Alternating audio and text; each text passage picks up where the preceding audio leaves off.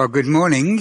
As I said in my email announcement for the message today, this is probably the most important of the entire Old Testament series that I've been speaking on, and that's out of 55 parts so far. And so, if you're here, you've come to the right sermon. And today we're going to be talking about the living in the freedom of the new covenant, particularly looking at Genesis 15 and then referencing Jeremiah 31 and Hebrews 8. So Martin Luther was a priest in Germany around 500 years ago, and he was constantly driven by guilt. And he was told that to get rid of his guilt, he had to confess it to a confessor and then do the penances that he was given to do. And he was constantly terrified that he'd missed something out. And so he would sometimes spend up to 5 hours a day confessing his sins, trying to think, and he'd just about finish, oh no, there's something else, and he would drive the priests crazy who he was confessing to. They would get so cross with him, but he was terrified that he'd missed something and he wouldn't be forgiven. And he carried this weight for years. And the penances they would give him, sometimes they would be to beat his body or to stay out in the cold without proper clothing, or things to hurt himself, to somehow carry the weight of this sin. And he would do twice what he was told to do.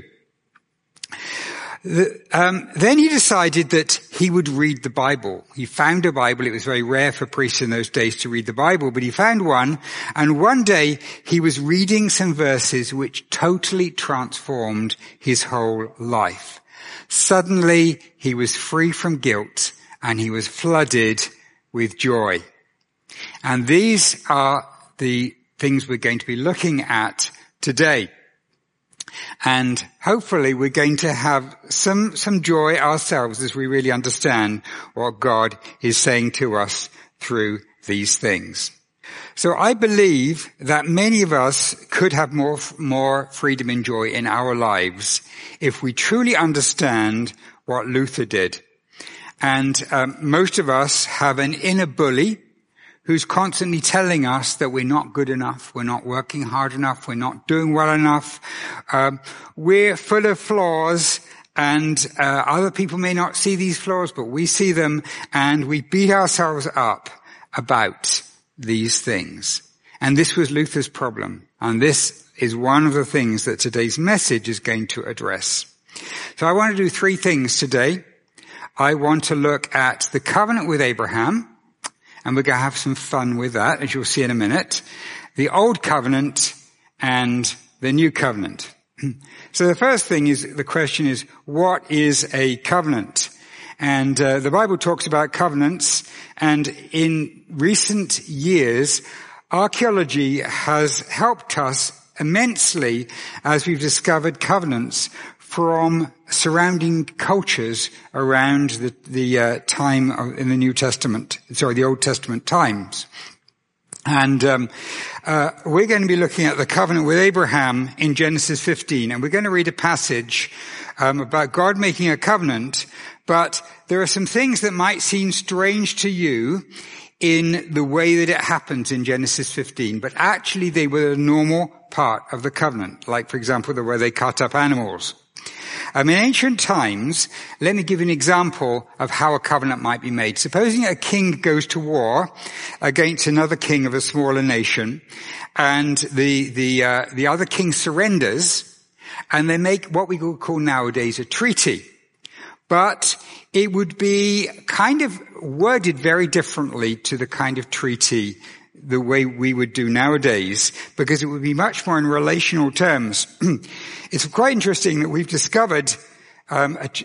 actually discovered this is a covenant, and it's called the Hittite Treaty of Kadesh, and it was on clay tablets, 1259 BC.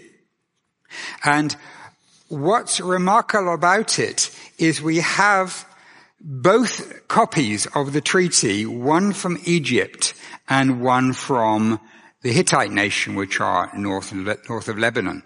Because when you made a covenant, you had two copies and both sides took a copy away. And we actually have both of these. And it's quite extraordinary. There was a battle between the Hittites and the Egyptians, and it wasn't conclusive. Neither side won, and so they decided to make an agreement together, and it's actually symmetrical in their obligations to one another. They would commit to defending one another's territories, to being friends and so on, and the things they committed to with this covenant.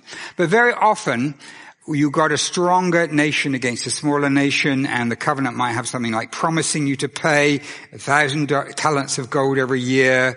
I promise to be loyal to you.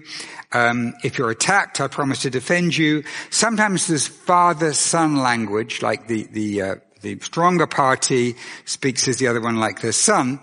But then what happened was, when they'd agreed this covenant, they wouldn't sign like nowadays we sign contracts. What they would do is something very different. They would take animals and cut these animals in half and put the two halves out in a corridor, and then both parties would walk between those cut animals. Now, can anybody suggest what this might be symbolizing?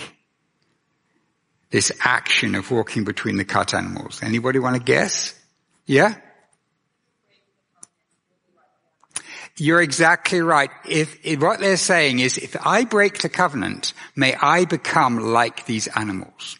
They would also put this in words. They would say, if I fail to do this, may my gods, do this to me. And there will be all kinds of what they call, the technical term is self-maledictory oaths. Something that you say, if I fail to do this, may this bad thing happen to me. So walking through the pieces is a very serious-minded way of saying, this is something which I'm so serious about. May this happen to me if I fail to commit this. So my definition of a covenant is a forever relationship with serious commitments. We find a number of covenants, actually many covenants in the Bible. For example, there's one covenant when Abraham makes a covenant about a well that somebody else has, and they agree that this well is going to belong to Abraham. There's some more serious covenants as well. But nowadays, the only thing that we have in our culture that is similar would be a wedding, where you're making a serious commitment, you're agreeing to a relationship for life.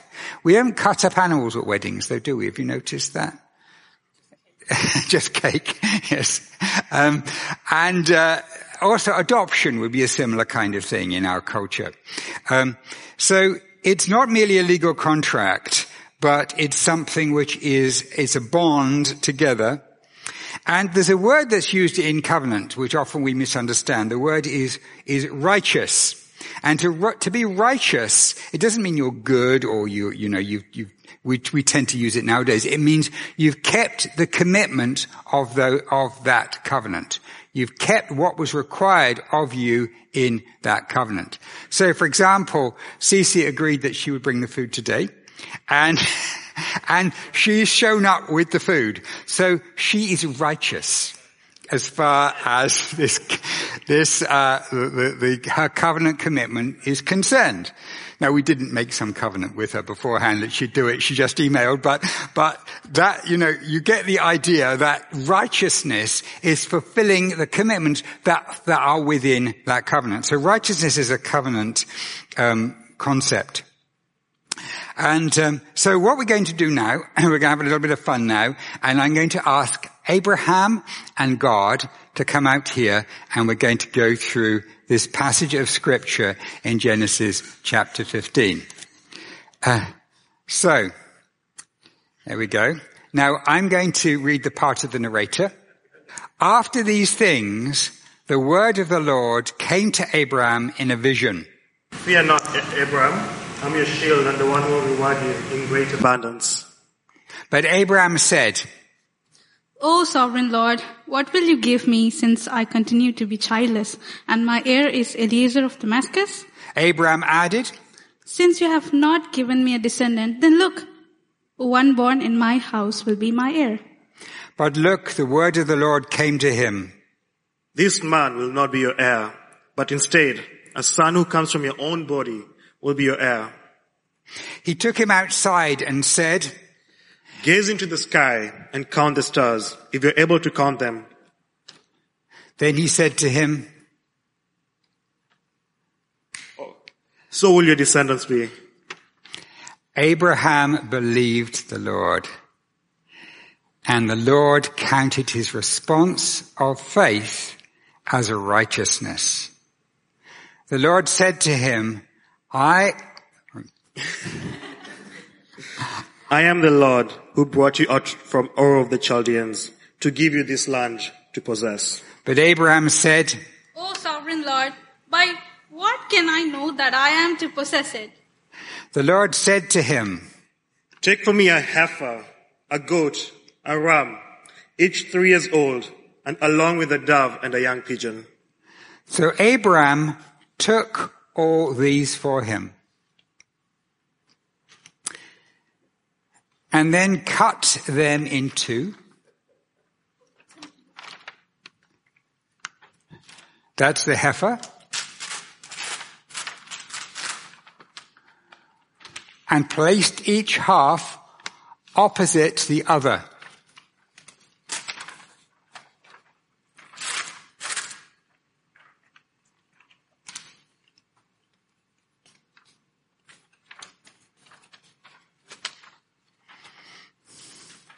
The heifer, the goat, and the ram.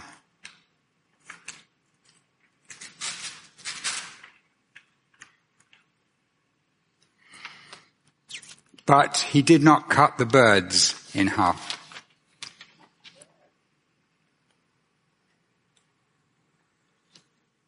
When the birds of prey came down on the carcass, Abraham drove them away.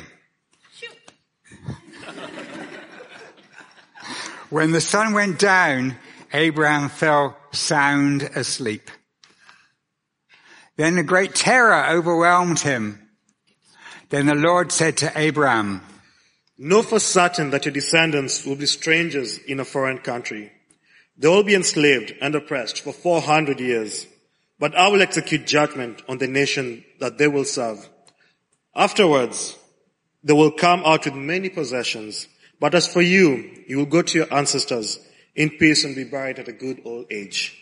In the 4th generation, your descendants will return here. When the sun had gone down and it was dark, a smoking firepot with a flaming torch passed between the animal parts.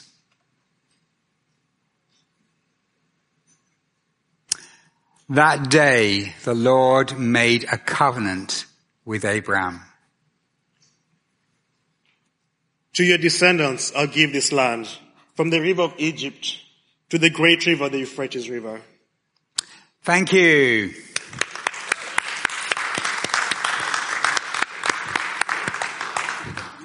Yep.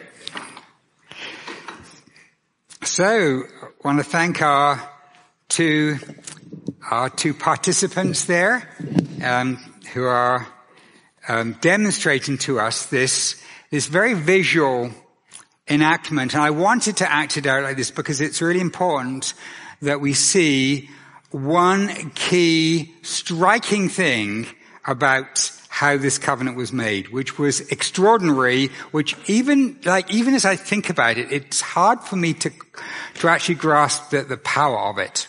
And that's this. Who went between the pieces? God, symbolized by the smoking torch. What about Abraham?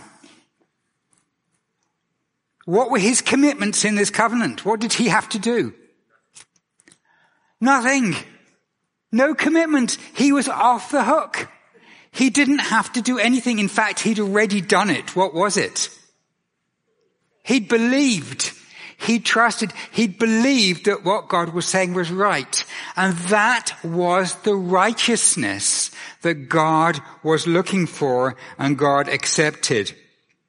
Now, I want to just note that this was a special covenant that God made. It's not the old covenant or the new covenant, but it is the basis for the new covenant, as I'll show in a minute. So, the covenant that we just read about was the original covenant with Abraham. God renewed it a few times after that, but this was the original picture. So, this covenant, the extraordinary thing about this covenant, two things. One is that it was one-sided completely. And we do find some ancient covenants that are one-sided. This is completely one-sided. God is the only one with obligations, and God has commitments. You could argue that Abraham had already done his part, which was faith, and that would be true. The other thing, though, that's absolutely extraordinary is that God should actually walk between the pieces and say, may I cease to be God. May I cease to exist if I fail to do this for you, Abraham. Why did he do that?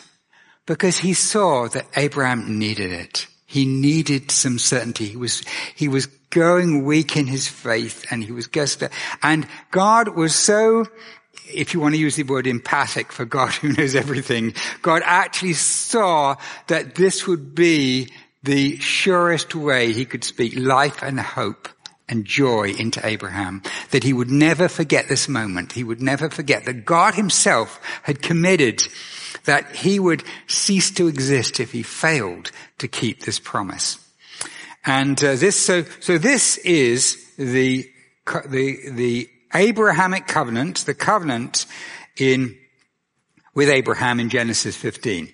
And now we're going to look at the Old Covenant, the Sinai covenant, and then we'll finish by looking at the new covenant. So, the Old Covenant. So God made a covenant with the whole nation of Israel in the Old Testament times, and he gave them a lot of laws and commandments, and it went something like this: if you keep these things, you'll get financial blessing, you'll get health and long life, you'll get lots of children. If you break them, you'll get punishment, you'll get good things taken away, and ultimately the nation will be destroyed. They'll be taken into captivity. It was all based on performance. Now, of course, it was gracious, because it was gracious that God should do anything with them, but they were undeserving. But that's different to saying it was a covenant of grace. It was not a covenant of grace. And the other thing is it was mostly external. Most of the blessings were actually like financial blessings or material blessings. And unfortunately, the prosperity gospel will quote verses from this, but they won't quote from the curses, which are there in parallel. Because, it's part of a covenant package. And of course we get better promises in the new covenant anyway. So what does it mean to be living under the old covenant? It means that God relates as an authority figure who'll judge you if you fail. They never called God Abba, which is the word for daddy. It was father, but in a formal sense. And there were blessings and cursings. And I'm just going to give you an example. Deuteronomy 28, we get a repeat enactment of some of the laws being summarized. But these are the laws from Sinai, from Exodus. And I'm going to read a few just to give you the idea. There are chapters of these. If you indeed obey the Lord your God and are careful to observe all his commandments I'm giving you today, the Lord your God will elevate you above all the nations of the earth. All these blessings will come to you in abundance if you obey the Lord your God. You'll be blessed in the city and blessed in the field. Your children will be blessed, as well as the produce of your soil, the offspring of your livestock, the calves of your herds, and the lambs of your flocks. Your basket and your mixing bowl will be blessed. You'll be blessed when you come out, blessed when you come in, blessed when you go out. The Lord will cause your enemies who attack you to be struck down before you. They will attack you from one direction, but flee from you in 7 different directions. The Lord will decree blessings for you with respect to your barns and in everything you do. Yes, he'll bless you in the lands he's giving you. And so it goes on. We're going to skip to verse 15. But if you ignore the Lord your God and are not careful to keep all his commandments and statutes I'm giving you today, then all these curses will come upon you in full force. You'll be cursed in the city and cursed in the field. Your basket and your mixing bowl will be cursed. Your children will be cursed as well as the produce of your soil, the calves of your herds and the lambs of your flocks. You'll be cursed when you come in and cursed when you go out. The Lord will send on you a curse, confusing you and opposing you in everything you undertake until you're destroyed and quickly perish because of the evil of your deeds in that you've forsaken me. The Lord will plague you with deadly disease until he's completely removed you from the land you're about to possess. He'll afflict you with weakness, fever, inflammation, infection, sword, blight, and mildew. These will attack you until you perish. The sky above your heads will be bronze, and the earth beneath you iron. The Lord will make the rain of your land powder and dust, and it will come down on you from the sky until you are destroyed. Does that sound good? Who wants to live under the old covenant? I don't seem to have many takers here. Now, in fact, humanly speaking, it was impossible for them to completely obey all of the law. I mean, technically you could, but because we're fallible humans, it really wasn't feasible. In practice, God didn't enact all these bad things in the way he had the right to. This is asserting God's right to do this. In practice, you think of David, who committed adultery and murder, and God didn't enact the punishment which was due to him. God showed him grace. God usually showed much more grace than was due under this covenant. But the purpose of the covenant was really to show that we cannot be saved by our own performance. It was to show that if you think you can please God by doing enough things, you're wrong. You can only be saved by grace. And so what happened with the nation of Israel? In the end, after being far more patient than the covenant demanded, God took them into captivity for a period of time which purified them. So that is the Old Covenant. What the New Testament calls the Old Covenant, sometimes called the Sinai Covenant, the Mosaic Covenant, names like that. Now we're going to finish by talking about the New Covenant.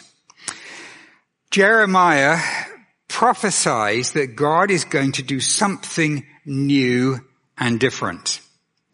He's going to replace the Old Covenant with a new one that has a completely different way of human beings relating to God. And this is what Martin Luther discovered. To be a Christian is to be part of this new covenant. Now, this was God's plan all along, actually. And as I said, the purpose of the Old Covenant was in fact to teach them that they needed grace, that they needed the new. And one of the clearest places it's described in the Bible is the prophecy in Jeremiah 31:31. It's introduced in Hebrew. I'm just going to read an introduction to it in Hebrews 8, verses 6 to 8. But now Jesus has obtained a superior ministry, since the covenant that he mediates is also better and is based on better promises. For if that first covenant had been faultless, no one would have looked for a second one.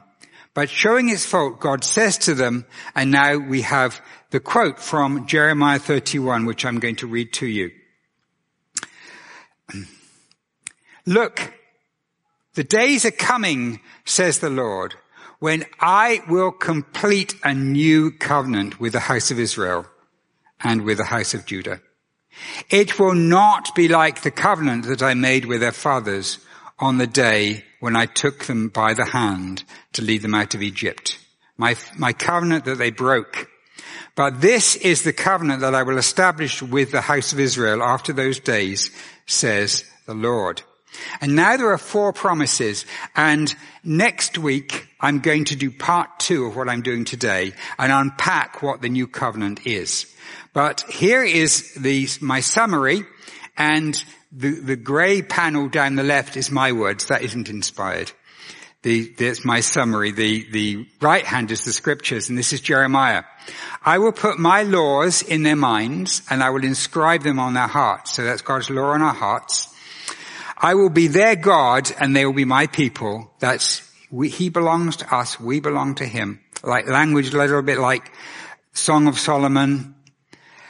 Then there will be no need at all for each one of us to teach his countrymen or each one to teach his brother, saying, know the Lord, since they will all know me from the least to the greatest. So there's no need for priests between us and God.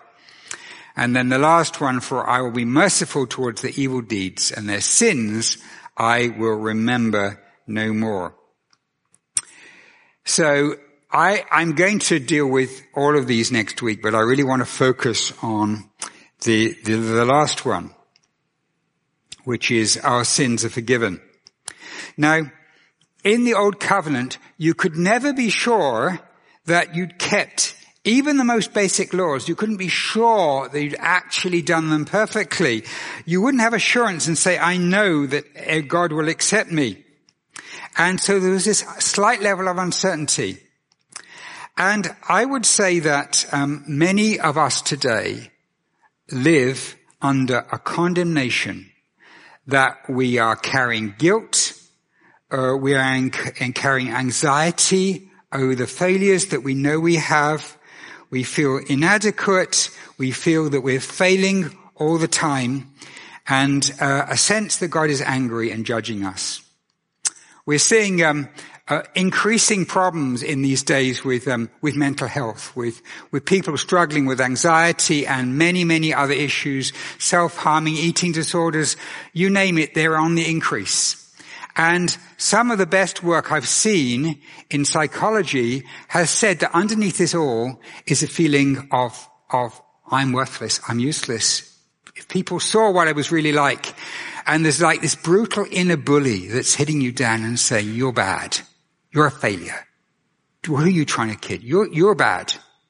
And this underlying self-condemnation are the root of so much anxiety and mental illness today. And I believe that was exactly what Luther was suffering from. This self-condemnation that he knew that he was imperfect. He knew he was flawed. And he knew that God was perfect. And he couldn't get himself to the point where he felt happy and sure about this. So let's just finish off the Luther story. Here's quoting from his own writings. I pondered night and day. Then I grasped that through grace and pure mercy, God justifies us through faith.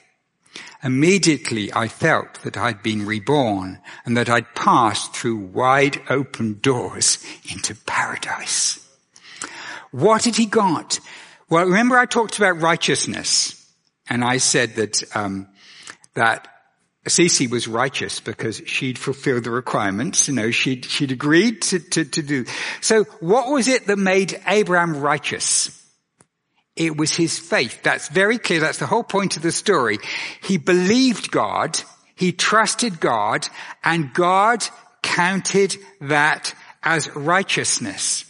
And Luther realized, all I have to do is to trust God.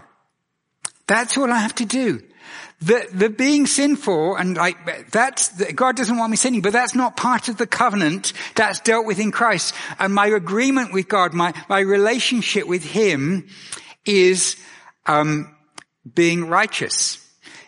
Often God, as I'm preparing for a sermon, he must have a sense of humor because he decides to teach me something personally through what I'm preaching. And yesterday morning I was working on this, and I thought, I've got to do a good job because this is such an important message. I've got to do a good job.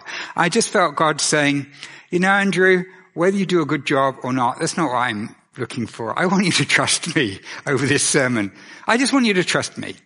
And that's just such a weight off. Of course I want to do a good job here. I want to explain this to you, but actually that's not what I'm being measured on. That's not what God desires from me. He's far more interested in whether I trust him than whether I fulfill all the requirements that I've set for myself or God has given me. So, I want to ask the question, of course, how do you become part of this covenant? What do you do to become part? So, Abraham's part in this covenant was he wanted to be brought into the covenant, of course. He wanted to be. And he trusted God. He believed God. I prefer the word trust because trust is a bit more of an active word. And in English, we have two sets of vocabulary. The vocabulary that's come from down through Anglo-Saxon, the vocabulary that's come through French. And often the French one is more abstract, and the Anglo-Saxon one is very concrete. So we have, for example, liberty from the Latin, rather, through the French. Liberty, and then we have freedom from the Anglo-Saxons. They got a different feel to them. And so we have believing, which is the one, that is a more abstract one, to believe, but we have to trust, which is a more concrete one.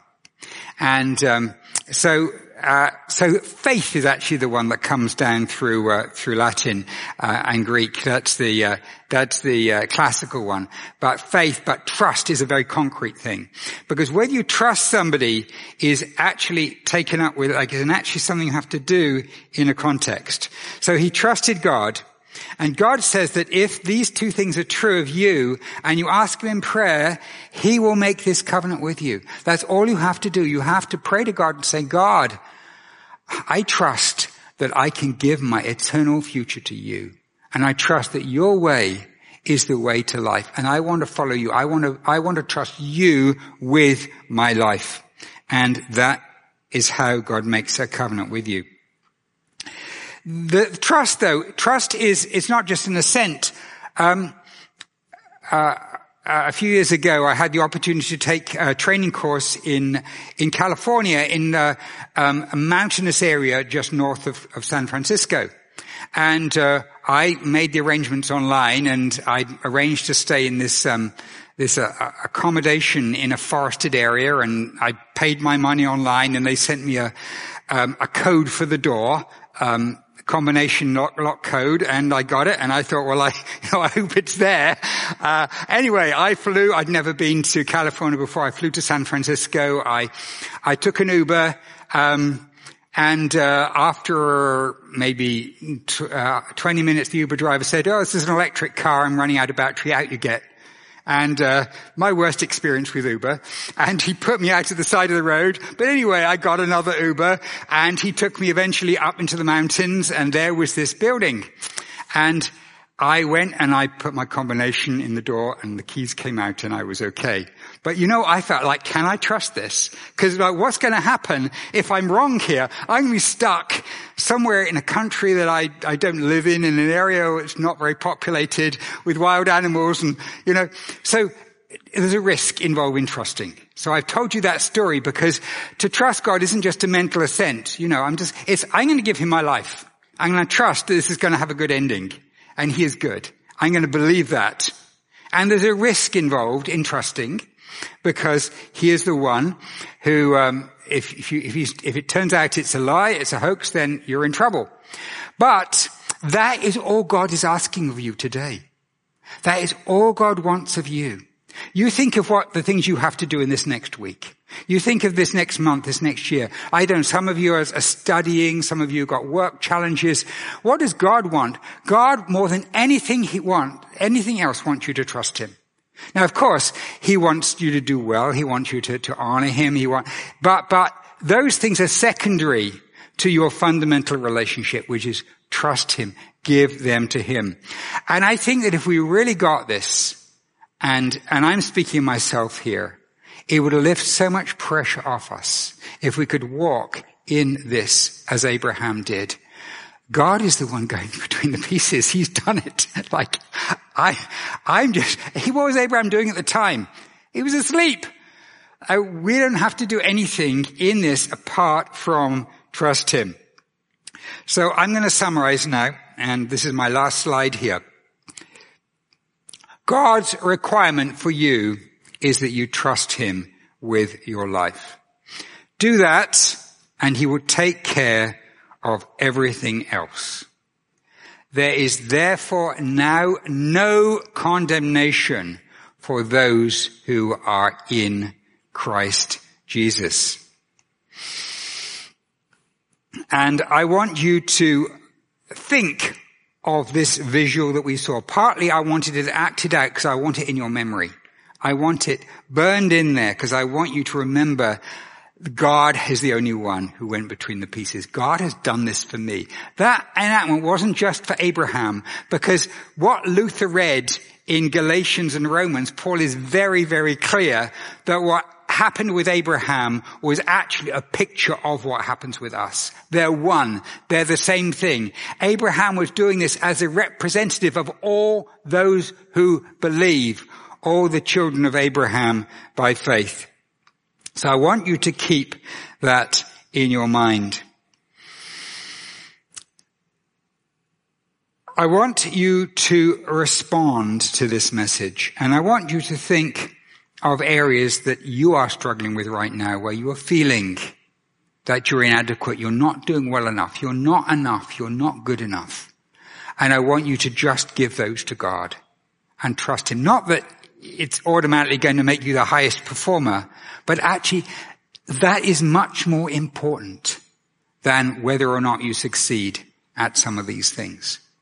So I hope he doesn't mind me saying this. Peter's got a driving test coming up at some point. You know, God is great that he passes, and we're going to be praying that he passes, but you know what? Ultimately, it's vastly more important that he trusts God with his life than he passes his test. Sorry, I didn't ask your permission to share that beforehand. Next week, I'm going to share another prophecy from the Old Testament about the New Covenant that I don't think anyone else has seen. I'm going to do some research to see if anyone else has seen it, but I'm very excited about it because I think it gives us another dimension to the New Covenant, which really speaks very deeply about the intimacy of our relationship with God. But I'm going to share that next week. So that's a motivation to come back. But you're under grace. You know, if you don't come back, then God still loves you. I'm going to pray with us now. And maybe the worship team could come up right now while I'm just closing things. I'm just going to pray, and as I pray, I want us to engage together in trusting God. Heavenly Father, we thank you so much for doing this enactment with Abraham for our sakes. Lord, we thank you. Lord, and we pray that you would give us the faith to trust you the way that Abraham did. To trust you and not to feel that we're failures, not to feel that we've let you down, but to know that what you require of us is simply to lay ourselves on you and to trust you. Lord, we pray. We give this to you. We give all our problems to you. We give our future to you. We give eternity to you, trusting that you will care for us in Jesus' name. Amen.